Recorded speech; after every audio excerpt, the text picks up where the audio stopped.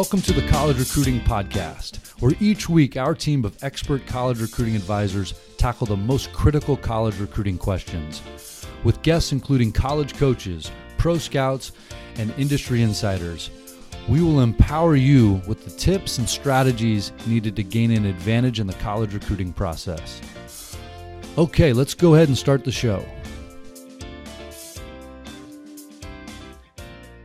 Hey there, guys. Thanks for joining me today. My name is Ryan Thompson, and I wanted to welcome you to the podcast, The Realities of College Recruiting. Today's episode is going to be episode 1, promptly titled, When to Get Started. First off, a little bit of background on myself. I went through this process back in high school. I was a football, basketball, baseball guy. Played them all the way through high school, and times were a little different than they are now. But some of the elements of when to figure out college and how serious you are probably reign true today as well as back in the day when I was doing it.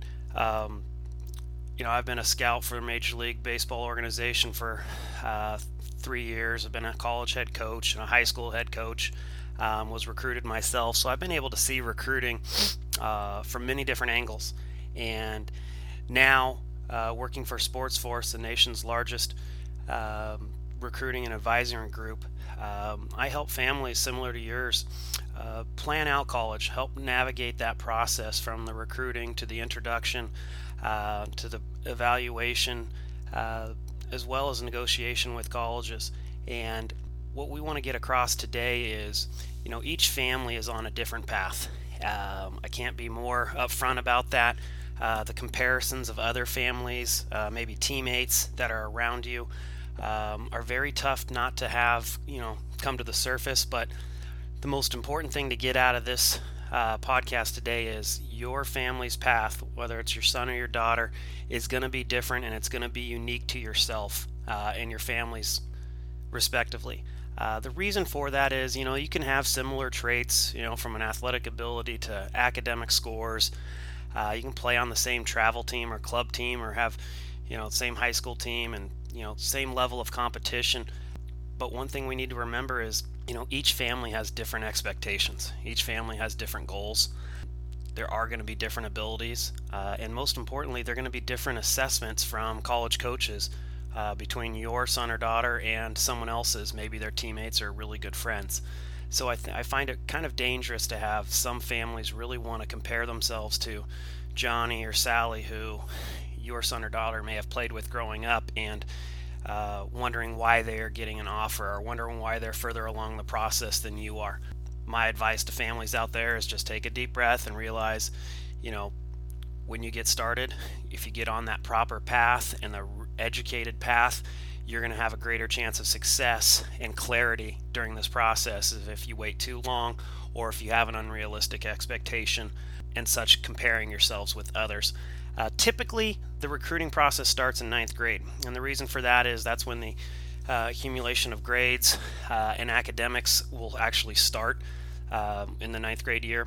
Some colleges only look at the sophomore and junior year, but for the most part, the 9th grade year is when it starts. I think some families, put pressure on themselves, to start a little bit earlier, and, to each his own. I don't recommend it, because I like to keep the family as locked in on the importance of now rather than then as possible. Knowing each family is going to have a different route. What we like to do at Sports Force is, give an honest assessment of the player's ability and projection of where they might currently fit from that projection in the college atmosphere, whether it's Division III, Division II, or Division I levels. You have different tiers in those levels as well, but we give an honest assessment of those, from our professional staff, and we're going to not compromise, our integrity for this process, because people need to know the truth, and they need to know it from someone that's been there and seen it over years. What that enables a family to do is pick a proper path for their son or daughter, meaning, some of them are going to have to get going on travel ball and club ball and go to some showcases, earlier than others. Others may fit a type of school, education, or ability level that recruits later on in the high school process, and we can get into that a little bit later from a specific standpoint, but the need to get going for some is faster than others. We customize our recruiting goals or our recruiting plans based on the family's recruiting goals. An analogy I like to use is, your son or daughter is not cookie dough, so we're not going to cookie cut them. Their goals, their hopes, their expectations, their abilities, their academic standing, the family's finances, those are all unique to you guys. And so what we are able to do is, specifically get a plan for you guys that caters around to what your guys' expectations, goals, in accordance to what, we feel is the proper path, and helping you, educate you through that. Questions to ask yourself to figure out when you're able to get going on this is, do we start the 9th grade year? Do we start the 10th grade year? When do I know that my son or daughter needs to be really serious about this? And I would simply take a step back and ask yourself some questions of, how serious is your child about playing in college? That can be done through observation. That can be done through some dialogue between the child and you, or in the family car, or through the college or high school coach and travel coach. But finding out their desire level is one of the first things that I believe will lead you to, the educated assessment of, how powerful that sport has a chance to play in your child's development, your college, choice. I think you're going to find it's a little bit more serious now, earlier in the process than it was. I was a 3-sport guy. You don't find that as much anymore. It's an unfortunate occurrence that you're finding single sport and specific sport athletes. That's why the injuries are up. That's why there's probably a general lack of athleticism around the board, but it's also sped up the recruiting process. And it's also made, recruiting 14 and 15-year-olds prevalent in not just football and basketball.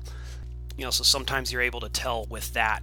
Other questions that I ask some of my families that I work with, players in the past that I had, is, how motivated are you from a self-motivating standpoint? How motivated is that child? Is it something that you have to drag them to? Is it something that they look forward to going to? That's a big telltale sign of how important that sport or that activity is to them. Right in line with that is, how mature are they about the sport? How accountable are they? Are they taking their knee pads and their shoes and the ball, and a change of clothes and water to them with practice?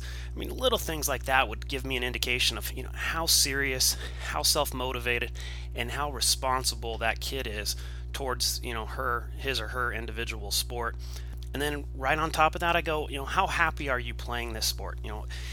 When things don't go well, is it the end of the world? When things don't go well, is it let's go get them tomorrow? Do they only like the sport when things go well? There are some real indications of how passionate a kid can be about a sport on how they treat the sport themselves. Where are they with academics? Are they struggling? Are they starting to turn a corner? Has academics always become easy? Do they have aspirations of being at an elite college or at a school that's really going to propel them to a career, and sports is going to be a part of it, but sports isn't the main goal? There's some questions to ask in that, because I think that also plays a massive factor in, what type of target list you may have, what type of the expectations that kid has, with mom and dad's expectations. And that leads me into one of the last questions I ask them is, what do you guys expect from him or her?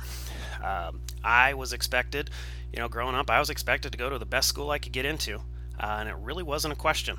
If I would have known what I know now 20 some years ago, I don't know if I would have chosen the same school. I went to a fantastic school, had a great time.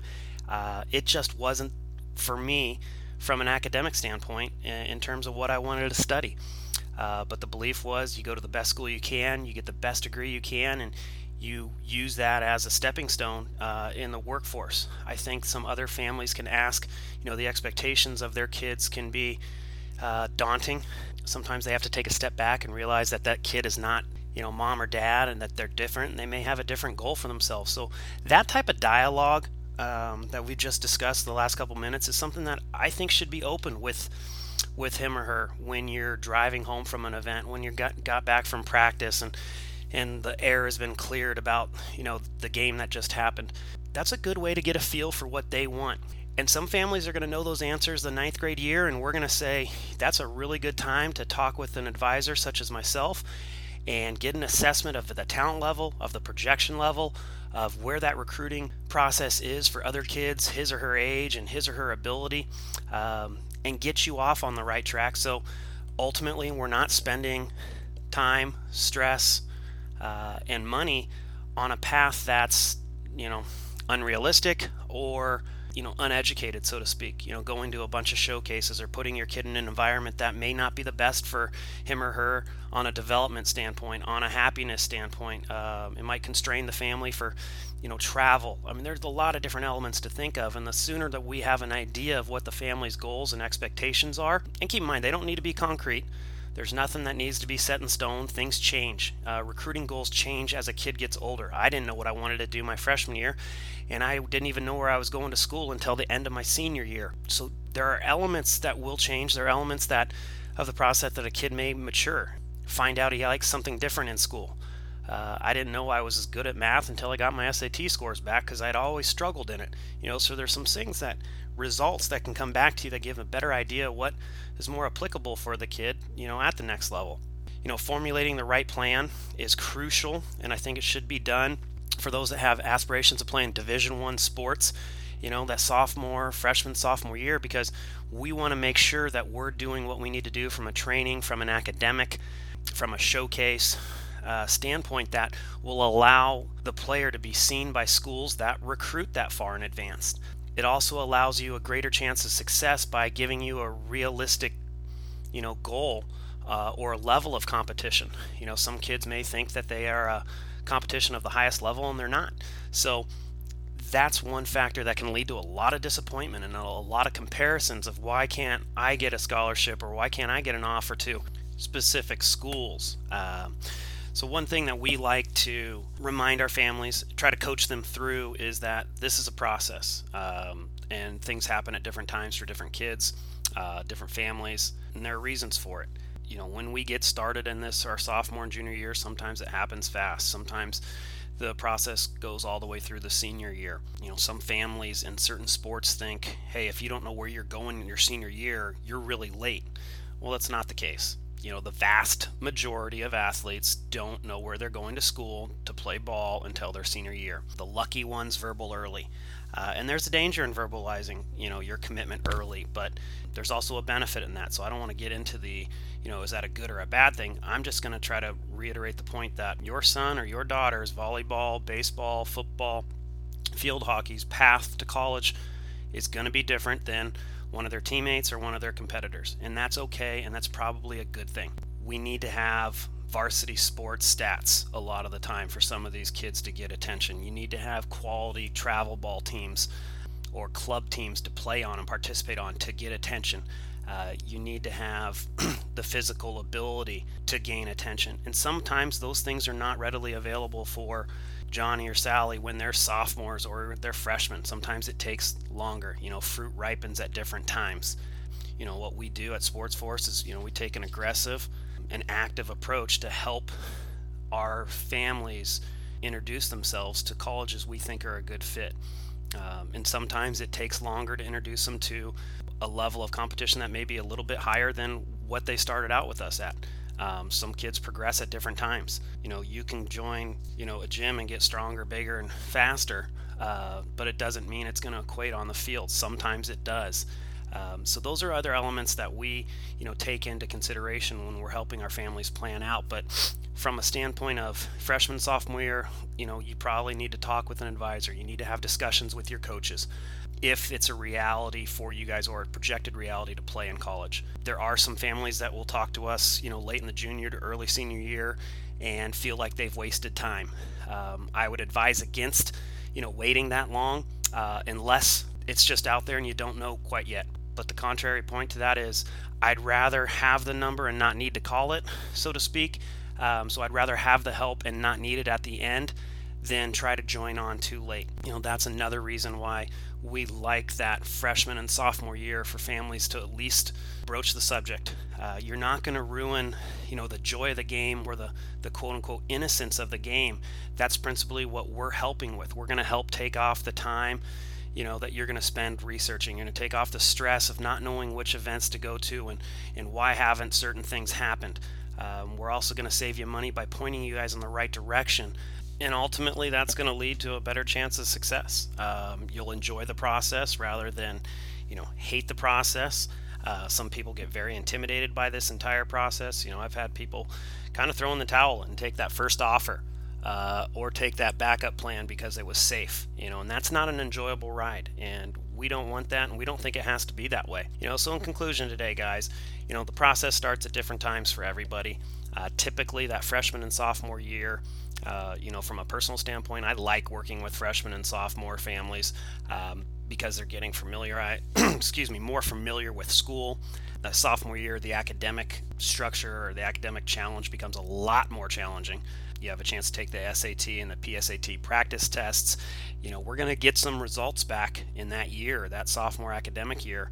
And for a lot, we're going to get the results back athletically of, where they fit, where they belong, where they compare to others from a statistical standpoint, from a maturation standpoint. So do some colleges, only recruit seniors and juniors? Yes. And there are reasons for that we can get into in much greater detail at another time.